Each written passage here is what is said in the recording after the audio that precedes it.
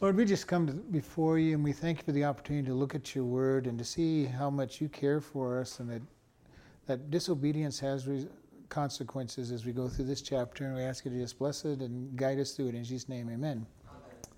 Ezekiel chapter 16. And we're going to go back to verse 6 to put where we're going to go into in context. We're going to be starting at verse 15, but just want to read some context. And when I, talking about God, passed by you and saw you polluted in your own blood, I said unto you, when you were in your blood, live. Yea, I said unto you, when you were in your own blood, live. I have caused you to multiply as the bud of the field, and you have increased and waxed great. And you are come to excellent ornaments. Your breasts are fashioned, your hair is grown, whereas you were naked and bare. Now when I passed by you and looked upon you, behold, your time was the time of love, and I spread my skirt over you and covered your nakedness. Yea, I swear unto you, and entered into a covenant with you, says the Lord God. And you became mine. Then washed I you in water, yea, thoroughly washed away your blood from you. And I anointed you with oil, and I clothed you also with embroidered work, and shod you with badger skin. And I girded you about with fine linen, and covered you with silk. I decked you also with ornaments, and I put bracelets upon your hands and a chain upon your neck, and I put a jewel on your forehead, and earrings in your ears, and a beautiful crown upon your head. Thus you were decked with gold and silver. Your raiment was fine linen and silk and embroidered work. You did eat fine flour and honey and oil, and was exceedingly beautiful, and you did prosper into a kingdom. And your renown went forth among the heathen for your beauty, and it was through my comeliness which I had put upon you, says the Lord. So we start out, and just to recap where we were left off last week, God beautified Israel. He gave them all the blessings. He supplied everything. Now we're going to look at what Israel did with those blessings. Verse 15, but you did trust in your own beauty and played the harlot because of your renown, and poured out your fornications on every one that passed by. His it was. And your garments you did take, and decked the high places with diverse colors, and played the harlot thereupon. And like things shall not come, neither shall it be so. You also have taken your fair jewels and of my gold and my silver, which I gave you, and made to yourself images of men, and did commit whoredom with them. You took your embroidered garments and covered them, and you set my oil and my incense upon them. My meat also, which I gave you, fine flour and oil and honey, wherefore I fed you. You have seen, even set it before them as a sweet savor. Thus it was, saith the Lord. Moreover, you have taken your sons and your daughters, whom you have borne unto me, and though these you have sacrificed unto to be devoured. Is this your whoredoms a small matter, that you have slain my children and delivered them to cause them to pass through the fire for them? And in all your abominations and your whoredoms you have not remembered the days of your youth, when you were naked and bare, and were polluted in your own blood. And it came to pass after all your wickedness, woe, woe unto you, says the Lord. So we're going to stop there for a little bit. So we see God blessed Israel. He cleaned up Israel. He gave blessings. He put fine garments. He gave them meat, washed with water, which we talked about, the washing of the water of the word, the anointing of the Holy Spirit, the clothing on it. And then what they did in verse 15, but you did trust in your own beauty. You put confidence in what you think you had. And you played the harlot because of your renown, and poured out fornications on everyone that passed by. His it was. So God says you started to trust in your beauty. This is a problem sometimes that people, at least those who name the name of Christ, have. They start trusting in their righteousness. You know, the righteousness that comes from God, and oftentimes we'll start to trust in it. Especially people who have grown up in a church and think that they, think somehow they're better than the rest because they never sin, never went into the deep sins, and they can sometimes stand aloof and say, hey, I'm better. And here he's saying, you put your trust in your own beauty, and you played the harlot because of your renown or your name, your reputation. And this idea of playing the harlot, we talked a little bit about that before. How often do we sin against God and turn against God and play with other gods? And it's so easy to, I want to be careful even as I say that, it's easy to be worshiping other gods and to have some God before you. And can you tell who your God really is? What do you think about the most? What do you talk about the most? If you find yourself talking about things other than God, then you probably have a different God. If you look and more than 50% of your conversation is about some other topic, that's probably your God. But people generally at some point in some point in their life at least will have some time when they've slipped and let some other God come into their life. It's very, very hard not to. I had a time when work had become an idol to me. I was a workaholic, and literally, and it could be just about anything. We're not just talking about sins that happen, but we look at it. What do you spend most of your time doing? What do you spend most of your time talking about it? You get some people who television is definitely a God in their life. The minute they get home, they start watching television from the time they get home to the time they go to bed. And when they're not watching television, they're talking about the shows that they watched. Okay, have they picked up a Bible? Have they talked to God? Have they prayed? Probably not. They may call themselves a Christian, but who is their God? Some people will be talking about sports all the time. Whatever sport it is they like, that's all they ever talk about. And I'm not saying you never talk about sports, you never watch TV, but if more than 50% of your time is invested in any one thing, then it's not God. You need to take a real serious look at your life and say, is that a God in my life? Is this something that I have placed above everything else in my life? Most of the time, many times we don't. Because we get all hyper, we don't bow down to idols. I don't bow down to a golden statue. No, but you may bow down all the time to your sports team. If you got to get home because the whoever is playing tonight, I've got to get home for that game, and get angry if somebody holds you up and you can't get home for that game, and the next day you've got to watch the game, and the next or the 3 days later, however the games are, and you get angry if people keep you from that game. That team is probably, or that game is probably raising up to an idol status. And this is what I say for people. If you're a Christian, you need to look at where are you spending your money? Where are you spending your time? Who do you talk about? And again, I'm not saying you have to spend all your money on God. You have to spend all your time talking about God. But it really becomes critical. If you can go an entire day without talking about God, and you want to say that He's your God, you probably have an issue there that He's not your God. If you can go, talk with somebody for hours on end and never mention, and the topic of God never comes up, you probably don't have God. Some people, their past is their God. They're always reminiscent about their past, always talking. They're living in their past. God has, they've never gotten victory. They've never released the past. Some people, it's the future. They're always geared into the future. But here it's saying you've taken away. I've given you all this stuff, and He says you've played the prostitute, the harlot, and literally you look at this one and it says you poured out your fornications on everyone that passed by. And this is really talking about Israel specifically, because Israel was, when they went into idolatry worship, they worshipped the golden calf, Ashtoreth, Baal, Baalam, all of the gods in that area. They followed after, and God's saying, you're following everybody but me, and you're trying to include me in this list. And God is a jealous God. He's not going to allow us to worship multiple gods. You think that they would have been stronger than that thing, because they're raised from like a very young age to. How is that different from us? But that's just the point I was going to say. It's no different from us, because we do the same thing.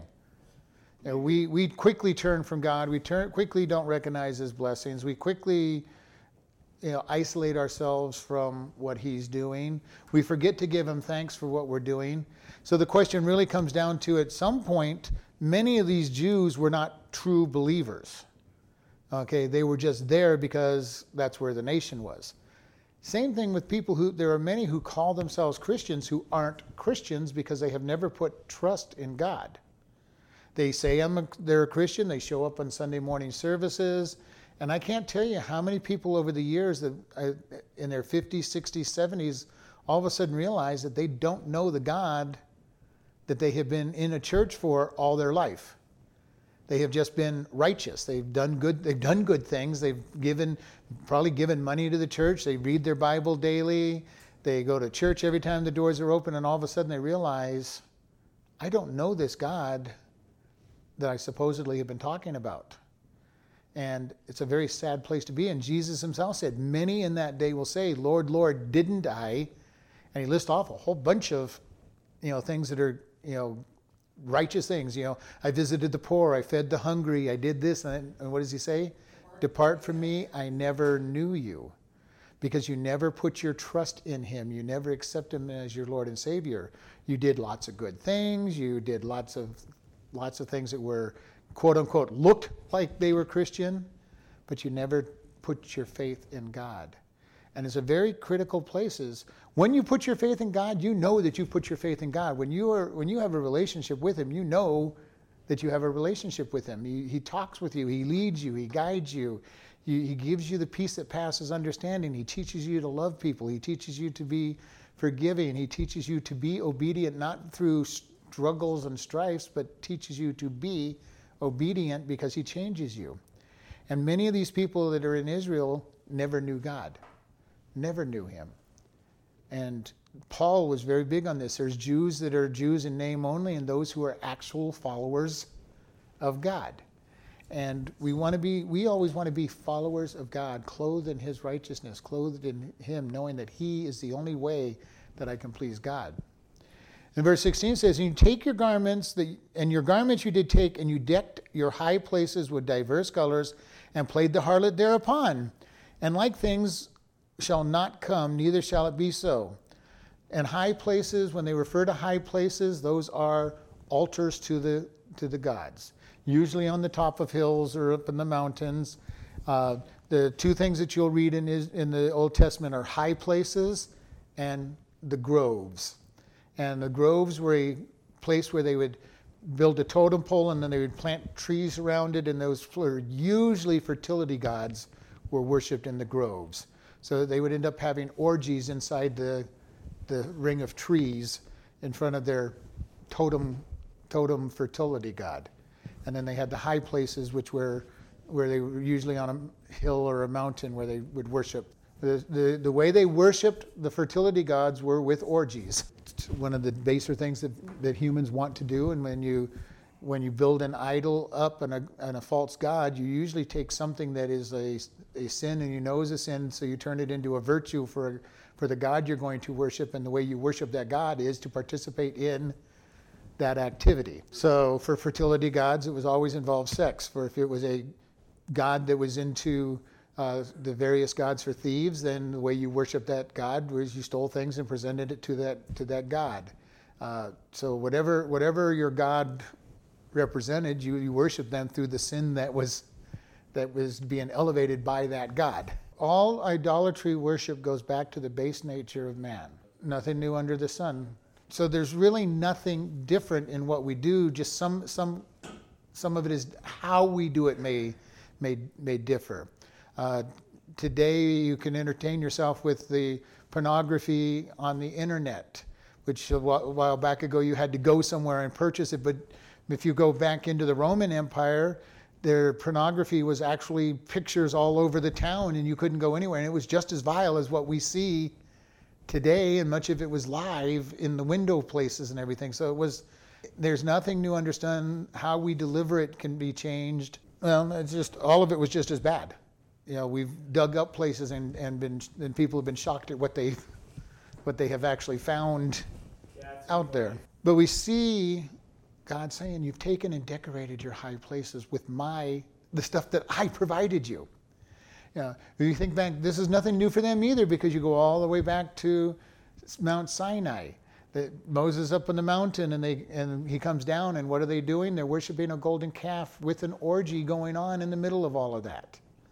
Okay, so nothing new to them, and 800 years later, they're still doing the same thing. The majority of those people, like the people with the golden calf, they didn't really buy into what Moses was. They were just along because they had no choice. They were Jews. God had led them out. So, but they were seeing things. They were drawn to God, but never made a commitment to him. Many people in churches are drawn to God, but haven't made a commitment to him. And this is why we tell people that we put our trust in Jesus. The one thing I can tell you is that I know that I'm a Christian because I know God and he's led me in everything that I've done, and I know that I've put my full trust in him. And this is the big point. Do you trust God?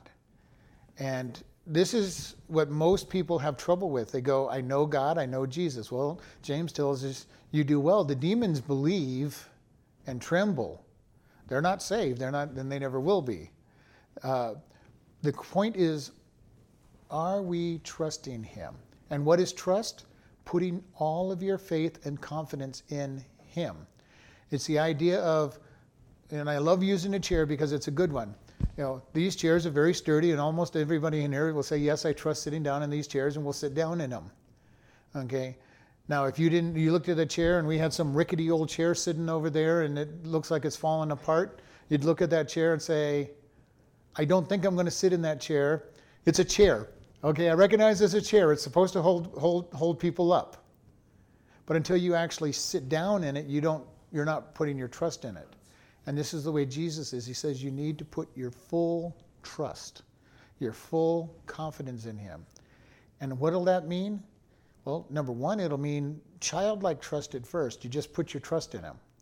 And that doesn't mean you're going to put your whole faith in him at first, but you've got to start coming to the place where he says, I want you to do this. And that's when you know you're at the place where you're following God, when he says, he asks you to do something that is totally insane in your mind. And you say, okay, God, I'm going to trust that you're going to keep it, that you're going to be taking care of me. And you just relax in him. You fall into him, actually. You don't even just relax. You just fall into his arms and say, God, I am yours to do with as you want. Now, that doesn't mean we won't make mistakes in following him. But this is when he comes up and he says, okay, I want you to do this. And you go, God, that doesn't make any sense. And he goes, I want you to do it. Yeah, I didn't ask you if you made sense. I didn't ask you if you think it's good. I said, do it. And sometimes that may be very strange. I was in a church where they were doing a fundraiser, and the pastor challenged people to give 90% to offering for 1 week. And I'm going, okay, God, are we doing that? And sure enough, he said yes, and we gave the 90%, and that was a matter of trust. God, will you honor? Can we live on 10% of this money for the rest of this week? That kind of stuff.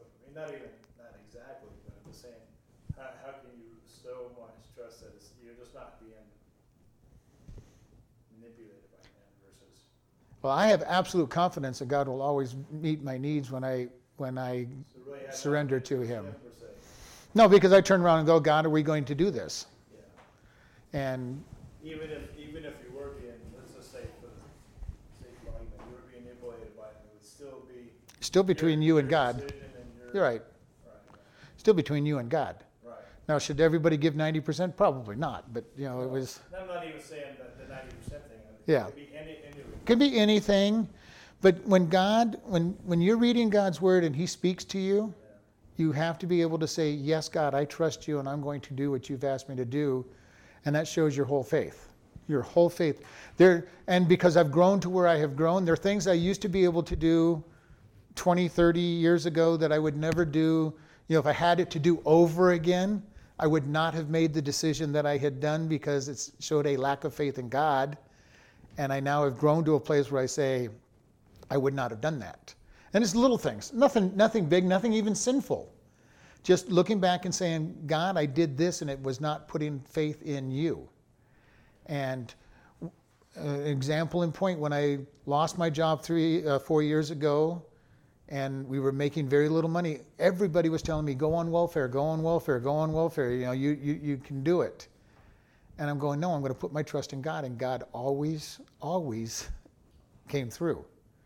Now, would it have been wrong to have gone on welfare? No, it wouldn't have been wrong. It would have been for me because God didn't put it in my heart to. But because he says, who do you trust? Is your trust in the government or is your trust in him? So I said, God, I'm going to put my trust in you. Now, would it have been wrong to do it? No, the government said I could have. It wouldn't have been wrong. But again, because God said, do this, I put my trust and go, God, I'm going to trust in you. Now, what does that show? That shows you the development of where you are with God.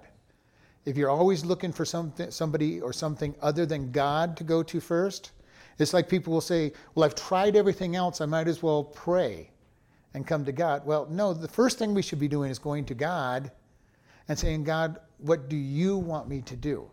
Now, he might take you into welfare, or he might take you into, doing this, that, or the other thing. But we start with God and say, God, I'm putting my trust in you. What do you want me to do? And that is when we start learning to trust. And this is when we start looking at him and saying, God, don't understand this, but you're in control. God, I don't know what's going on, but you're in control. You get into that Job situation where everything seems to be going wrong. You go, God, you're trying to teach me something or trying to teach somebody else something, but I'm going to be faithful to you. I'm kind of at that point. So, Not but that I'm saying I'm anything like Job. That was just but the key to that is turning to him and saying, God, I put all my trust in you. Now, that does not mean, and I've said this, when I didn't have that job, it didn't mean I was just sitting on my porch waiting for God to dump money over my head. He gave me many opportunities to make $100 here, $100 there, $80 here. And money also came in every once in a while. Just out of the blue, money would come my way. Okay? But where is your faith? What is it that you're trying to do? When God says, go talk to somebody, you're going, okay, God, no, not that person. I can't talk to that person. Nope, I can't do that, God. Or do we go up and we talk to him? When God says to do something, are we willing to do it? Are we looking for what he's doing and joining him? Or are we just saying, God, I'm over here, come and join me. I'm walking down this path, you join me, God. It all depends, where is our faith? What are we looking to do? All right. Verse 17, you have taken your fair jewels and my gold and my silver, which I gave you, and you made yourself images of men and did commit whoredoms with them. So he goes, again, you're taking all my stuff. I gave you all this stuff, and you're using it to worship other things. And it says, you took your embroidered garments and covered them, and you set my oil and my incense before them. My meat also, which I gave you, fine flour and oil, honey, thereof I fed you. You have even set it before them as a sweet savor. Thus saith the Lord God. So he's saying, you're taking all my stuff and worshiping things other than God. And this is easy for us to do. I have seen it many, many times, and I've shared this before.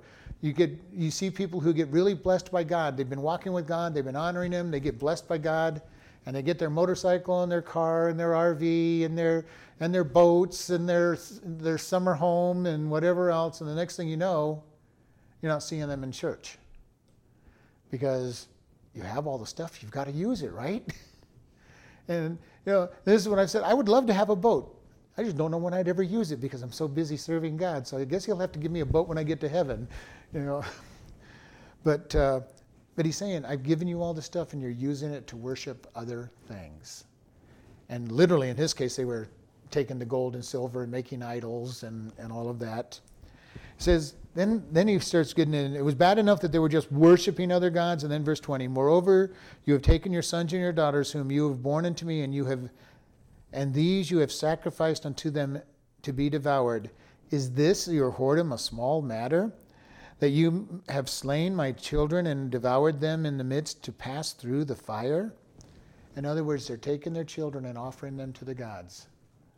And this is something that happened, pass through the fire, the worship of Dagon, where they'd put the babies in the arms of the altar, of the statue, and the fire would burn inside it, and they would roll the baby down into the fire from the arms of Dagon.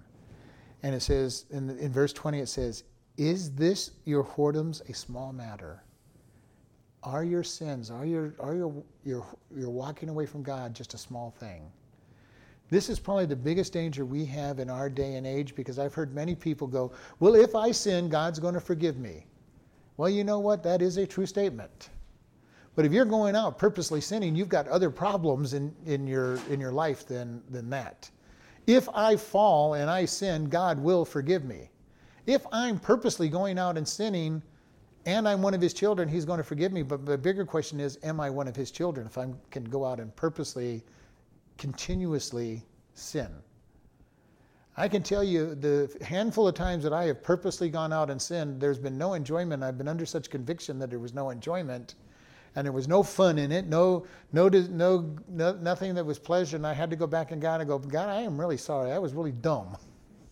You told me not to do it, and I did it anyway. You can make an honest mistake, and you can find yourself in a bad place. This is what happened when I walked away from the church when I got into a workaholism. I never even noticed what I was doing. I just found myself a couple years later, and I go thinking I hadn't been in church for 2 years. And,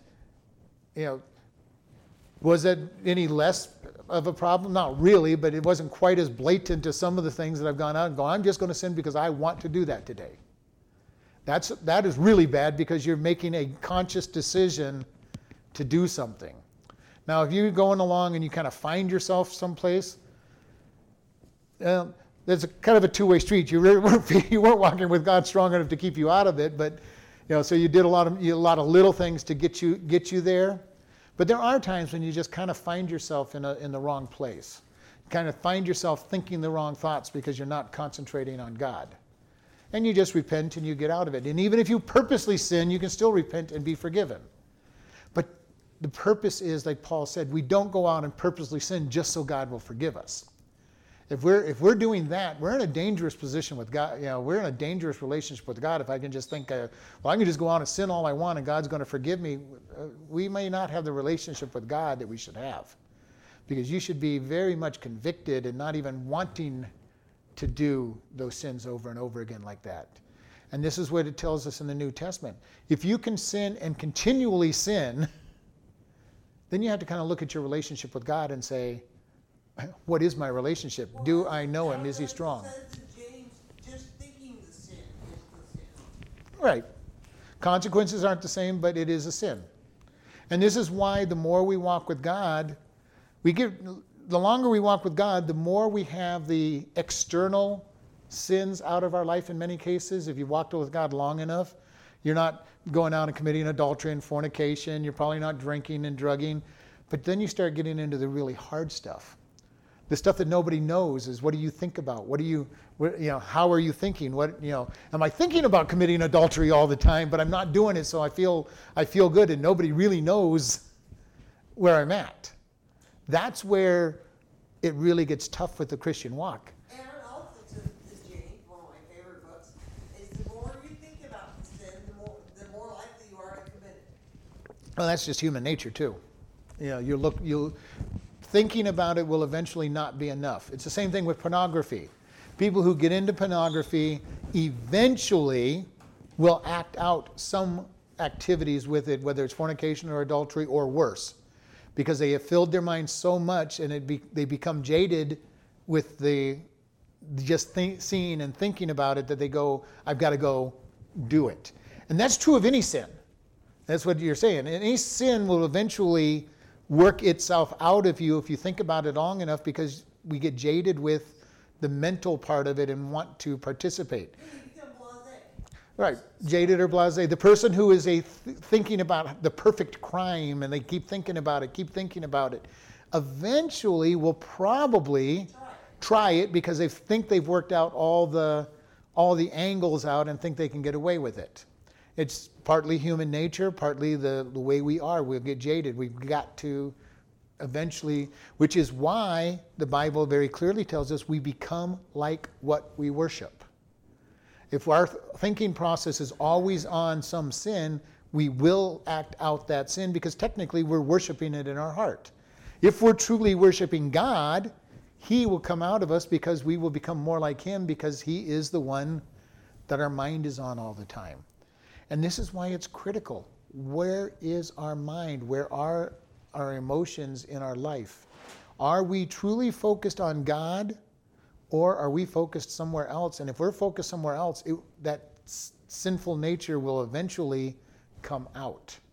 This is why people who will have really foul language usually aren't thinking about God. They're not thinking about the good and the righteous and the holy, because otherwise they would be saying, oh, praise God, and building people up and edifying them, because that is the language that God would bring out of them.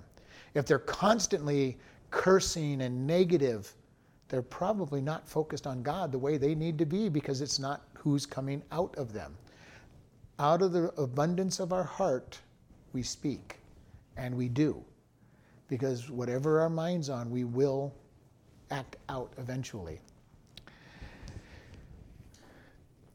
Verse 20, in all your abominations and your whoredoms, you have not remembered the days of your youth when you were naked and bare and polluted in your own blood. And it came to pass after your wickedness, woe, woe unto you, says the Lord. He says, you don't remember where you came from. This is something we always have to be careful of as Christians. Remember where we came from. Not idolize it, not dwell in it, but we need to remember. You know, the statement, therefore for the grace of God go I, is a very strong statement, especially if you've ever been there in the first place. You know, we see, who are some of the worst people to be around? Ex-smokers. If you're a smoker, you don't want to be around ex-smokers. If you're a drinker, you don't really want to be around ex-drinkers. They're usually very hard on those who are still in that sin. And you could be going with any sin. Somebody who's an adulterer and somebody who got victory over it are very critical of those, because you're not as strong as I are. You haven't gotten the victory yet. And we can get very self-righteous. Sanctimonious, self-righteous, whatever term you want to use. But we need to be very careful about that. And how do we do that? We remember, oh, I had my problems. I've had those problems.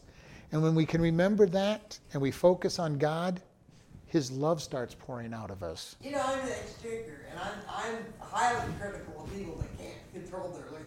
That's exactly the problem. That's the way I got victory. And usually you got the problem right there, is if it's you that did it anyway, you've got a problem. It has to be God who did it for you.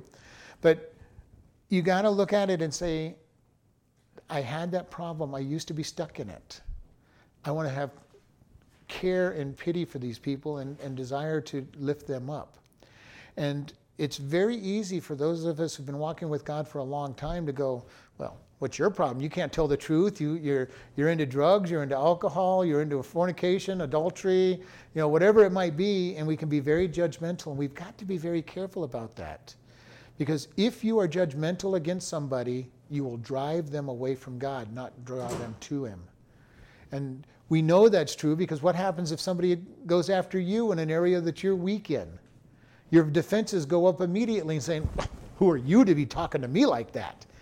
And so we need to be very careful that we're being loving and kind to people. Not saying that their sin is okay. We're not ever going to go that route, but we're also not to attack them and judge them for it. Because you know what? When you point your finger at somebody for their sin, for a particular sin that you may not have that particular problem, you can know that the other three fingers pointing back at you are pointing back to sins that you do have, that you should be paying attention to. Because they're not going to respond if you sit there and beat them over the head with their sin. It's not my business, leave it alone. And God will convict them. This is the point that we always have to remember. God's grace is what changes people's lives. His love is what changes people's lives. I have not seen very many people who got pounded with love that changed pounded with law that changed their life. When they've been given grace and love, they change. Billy? We need to be able to tell them that things are sin and be bold enough to tell them that things are sin. But that's as much as I'm going to go. When I stand in front of the church, I'm not pointing people out, you are a sinner, you're doing this. I'm going, this is a sin. I am not going to not call things a sin. But I'm also not going to say, you're a dirty, rotten, filthy, stinking sinner because you do this. But I do want you to understand you're a sinner. Because if you don't understand you're a sinner, you're never going to repent. And that's the first step always in being able to bring somebody to salvation, is they've got to realize that they're a sinner. Now, does that mean if I'm talking to somebody who's into homosexuality that I'm going to try to convince them that homosexuality is a sin? Absolutely not. Because they're not going to buy into it if they're not a Christian. But I can tell them, have you ever told a lie? Oh yeah, everybody's told a lie, and everybody knows that telling a lie is wrong. I have not met anybody who doesn't know that telling a lie is not wrong. Now, there are people who are pathological liars who don't recognize that their half-truths are lies, okay? But they do know that an outright direct lie is wrong. Now, there are people who will give you shades of truth and not think that they're lying because, well, it's got 55% truth in that statement, so it must be true. Omission is a lie. Yeah, omission is a lie, but they're not going to acknowledge it. So I can, when we're talking to people, let's find the places that they know are a sin. Jesus said that if you've been angry with somebody without reason, that he elevates that to murder. Have you ever gotten so mad that you were ready to murder and kept yourself just away from it? Have you looked lustfully as a person? And many times in our day and age, you can get into fornication and adultery without even having to go with the look, because it is so common to hook up, and God calls that fornication. Sometimes it's just a thought enters your head. If you just see somebody walk by, you're just like, wow. Yeah, but you're not accountable for that initial thought. You're accountable for what you do with the thought. If you entertain the thought, you walk past somebody who's half clad and you get this quick thought in your mind, that's one thing. But to sit there and go, wow, couldn't we just get together and have a fun time? No, that's taking it. And entertaining on the thought is where the problem is. But again, that momentary thought is not the sin, it's the entertaining of the thought that goes into the sin. Because it is our human nature to desire. And then verse 34, he says, and it came to pass after all your wickedness, and then God kind of puts a little woe, woe, or a very passionate cry of despair here, unto you, says the Lord. You've gone so bad that I am very passionately concerned. Have you ever been so caring for somebody, usually our own family, where you care so much for them and you're sick because of what they are doing that's bad, and you can just see where they're going, and you're like, oh, if you could only see it from only see what I can see coming your way, you would repent and you'd get rid of it, and you're just very concerned about where they're going. Mothers are really famous for this, watching their kids going down, and fathers can do it too a lot, but especially moms have that. And sometimes, as parents, we might try to stop our kids from hitting rock bottom when what they really need to do is hit rock bottom. And why do we want to stop it? Because we really don't want to see them in pain, but ultimately we should realize that pain is going to be short term, only this lifetime. If we let them get to the bottom and turn to God, they've got an eternity with God to make up for whatever rock bottom hits. And yet, oftentimes, and I've seen it happen over and over, people have stopped their kids from hitting rock bottom and then wondering why their kids never come to God. And it's like, well, let the kid hit the bottom, bounce off the bottom, and get scraped along the road a little bit, and they'll either totally deny him or they'll come to him. All right, verse 24. That you have also built unto you eminent places, and have made a high place in every street. You have built your high places at every head of the way. You have made your beauty to be abhorred, and have opened your feet to everyone that passed by, and multiplied your whoredoms. You have committed fornication with the Egyptians, your neighbors, great in the flesh, and have increased your whoredoms, and provoked me to anger. Behold, therefore, I have stretched out my hand over you, and have diminished your ordinary food, and delivered you unto the will of them that hate you, the daughters of the Philistines, which are ashamed of your lewd ways. So let's look at these ones, because this has a little bit in it. You have built unto yourself eminent places, and have made of you high places in every street. Eminent places are really fancy buildings. And it says you built high places at the head of in every street. He's talking about how wicked they have become, to the point where there's more worship of the gods than there is God. Every street has an idol. Every street has a temple. Every street, and this is not usually what we think about when we think about Jerusalem, and yet Ezekiel's preaching in a day when Jerusalem is about to get totally wiped out and be eliminated. And he says, you've got idols everywhere. You've got altars everywhere. You built these up. And it says you've multiplied your whoredoms. You have built high places at every head of the way. You have made your beauty to be abhorred. This is kind of a very strong statement. even though you're very beautiful, people are abhorring you.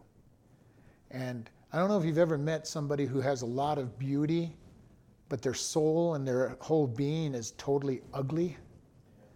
They're just, you're drawn to their beauty, but then when you get anywhere near them, it's like, how ugly can this person really be? And this is what he's saying. You started out beautiful, but you're showing yourself to be greatly ugly, and people abhor you. They can't stand being around you. You have opened your feet to everyone that passes by and multiplied your whoredoms. And we're not going to go too graphically with this, but he's literally saying that they've opened themselves wide to anybody who passes by. Spread their legs is literally what they're saying. Okay, and they put it in a little bit of pretty terms, but in the Hebrew it is very graphic. This is poetic, that's what I'm saying. And in Hebrew it is very cut and dry. It is that it's more graphic than even what the NIV says. God's just calling them filthy whores. Yes, he's calling them very filthy whores. You're spreading your legs to anybody who comes around is literally what he's saying in this verse. Then it says in verse 26, we're going to have the same very graphic, in Hebrew, the same very graphic picture. You have committed fornication with the Egyptians, your neighbors. Great is the flesh that has increased your whoredom to provoke your anger. And here he's talking about erection, basically. In the Hebrew, he's talking about, again, it's very graphic in the picture of this, and he's saying you're going out to the Egyptians, your hated enemy, the one that had you in slavery for hundreds of years. You're going out to them and worshiping their gods. And it says, therefore I have stretched out my hand over you and have diminished or made small or restrained your ordinary food and delivered you to the will of them that hate you. When we choose to disobey God, he will allow us to suffer the consequences of those actions, and those that hate you will be the ones that will rule over you and make the punishment. And we see this over and over in the scriptures. When the Israelites would sin in the time of the judges, they would be conquered by somebody and put under a vassal state. When all through history we see judgment falling upon sin, and God making things difficult. And we've all gone through it in our own life when we've done things that deserve punishment and we fail to repent.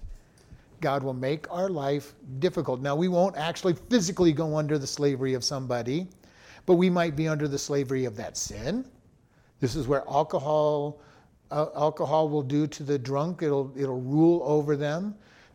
People who get into following different sins will be ruled over by that sin or by people within that sin. And if you go long enough, you get ruled over by people as well, that pushing you down and keeping you down until you repent.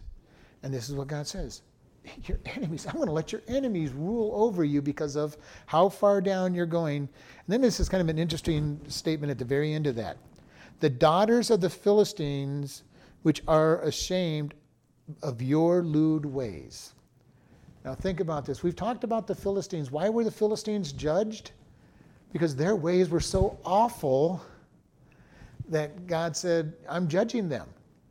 Okay? Remember, we talked about that when Israel went into the promised land, those tribes there were being punished because of their sexual immorality, their worship of the gods, to the point where all they had was a word for sex. They had no sub-levels of sex. Okay, and that means everything from regular, straight, heterosexual sex all the way down through all the various defilements that there are.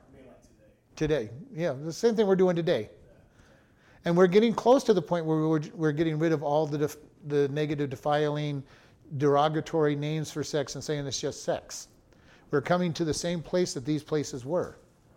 Okay, nothing new under the sun. We're returning right back to what has always existed. Probably what was happening in the days of Noah. Every man did what was right in his own eyes. We're very close to that. How much longer we have till God comes and takes the church out and starts the 7 years of judgment upon this world? I don't know. I'd hate to think how bad things have to get. If we're not right on the cusp of it now, and there's another 50 or 60 years, I don't want to be alive back when it gets that bad. But nothing new. Nothing new. He says, you're getting so bad that those awful, terrible sinners are looking at you and saying that you're bad. And it's really bad when sinners look at you and say you're doing bad. Okay? When somebody who is already doing something looks at you and say, man, you are over the top in where you're at, is a really bad place to be. And this is what he's saying. These Philistines that I have judged for their misbehaviors are looking at you and saying, how far can you go down? You're so far down, they're looking at you as being lewd, obnoxious, sickening, all that goes in with that, going into that statement. Like 3 million of them, they were having sex all the time. That seems like it was pretty much. having orgies everywhere and all kinds of children. Not unusual on all this stuff, because it was a very debased place. Unmarried, so, Well, because they're getting so far from God. Without God, we will live the way our flesh wants to live and have no problem with it. And our flesh is evil. It really is. Our desires, God says that we are desperately wicked. Who can know it? And without God putting a change in our life, we will live out what the flesh wants to live out. Which is why we're in a very dangerous place in our day and age, where all of the psychologists and sociologists and the world is telling us, well, man is basically good, and if we just let them do what they want, they will do what is good. Well, the more we free man up to do what he wants, the more we see them going into evil, because that is what we want to do. In spite of what the educated people are trying to tell us, we want to do evil, and we know that as Christians, if we don't really focus on God, we want to and will do evil, because that is who we are in our flesh. And this is the battle we face as Christians all the time. God working in us to be good and the flesh working in us to be bad. Where do we put our focus? Who's got the attention? Who's got the rule in our life at the time? When God has rule, we will generally be obedient to him. The flesh will still pop up its head and drag us down, but we will never be beyond the flesh dragging us down. And the day we think we are, look out, you're going to be drugged down pretty quick. Because you're not focused on God, saying, God, I need your strength to get through this day, because without you, I can do nothing. And that means anything good, anything victory over sin is part of that. I can do all things. And without him, I can do nothing. Without him, I will sin. Plain and simple. It's a guarantee, if I'm walking without him, that I will sin. Sad thing is, even when I am walking with him, I probably will find myself doing some sins. But I will do less sins. Right, he's convicting you, and he's giving you the strength to be victorious. And that is the most important thing. And this is why we always have to remember, it's him that does everything.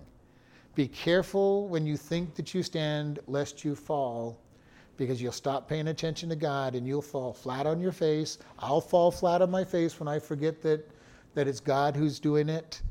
And I can guarantee you I'll fall flat on my face when I forget that he's doing it. If I take my focus off him at any time, I'll fall flat on my face. It's very important that we keep our minds and eyes focused on him, because without him, we will fail. So the main message, we're all sinners, deserve punishment. Jesus died for our sin. Our sin is covered by Jesus' blood if we believe that we're victorious. That pretty much wraps it up good. I finally get it. But that's how we always have to live. And that's also what we have to do when we're looking at others around us. They're sinners. They deserve punishment. They need Jesus.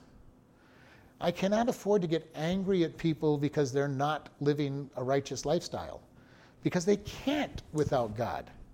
I also can't afford to get angry with Christians who aren't living a godly lifestyle, because they need to grow and learn to follow him better.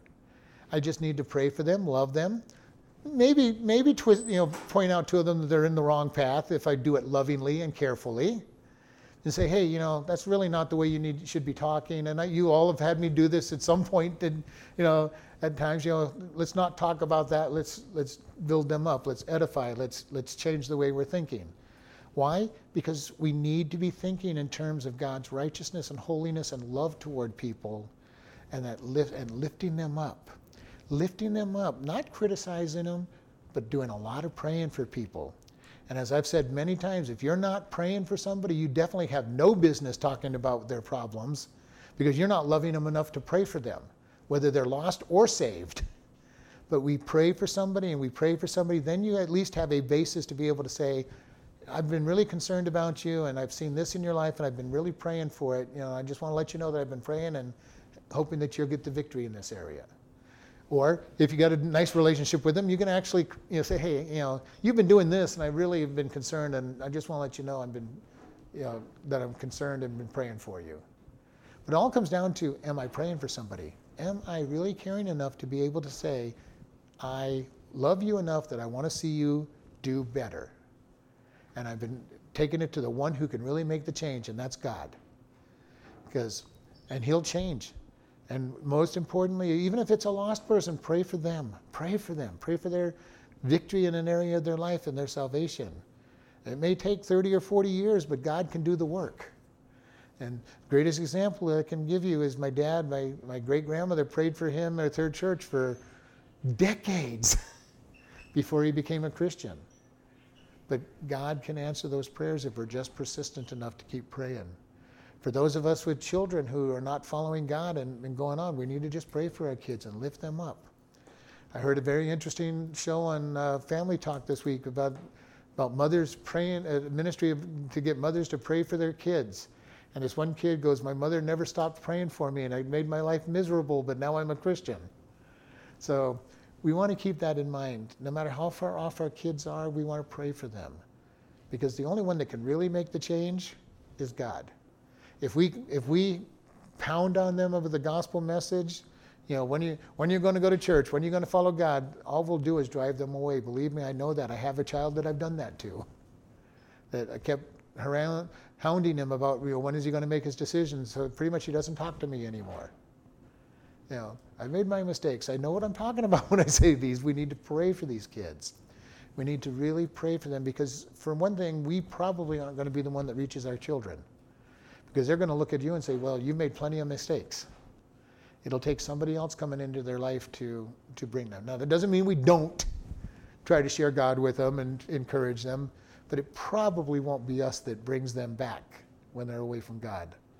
We pray for them. We take the opportunities gently that God gives us, but we pray that God brings somebody into their life to bring them around. All right, let's close in prayer. Lord, we just thank you for this day. We thank you for the opportunity you have. Lord, we ask that you keep us away from purposely walking away from you and even finding ourselves walking away from you, Lord. Help us to always remember where we were and what you brought us from, so that we can remember all that you've done for us. In your Son's precious name, amen.